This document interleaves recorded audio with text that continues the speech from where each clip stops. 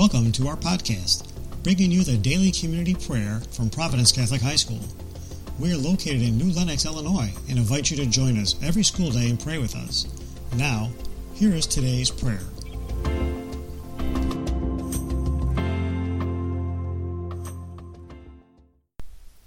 Good morning, Providence. I'm Chloe Strauss, a senior.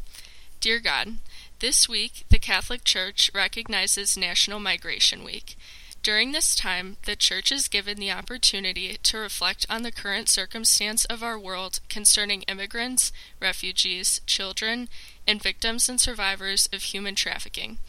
Unfortunately, people all around the world are being persecuted in their home countries from war or human rights violations, such as torture and slavery. This week gives us the chance to critically look at the many injustices migrants are facing and how we can help. The theme for this year's National Migration Week is called Building Communities of Welcome.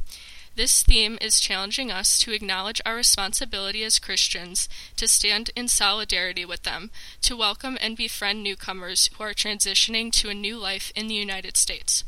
So God, my prayer to you is this: help all of us remember how blessed we are to live in a country where our many freedoms, such as the freedoms of speech and religion, are protected under the law.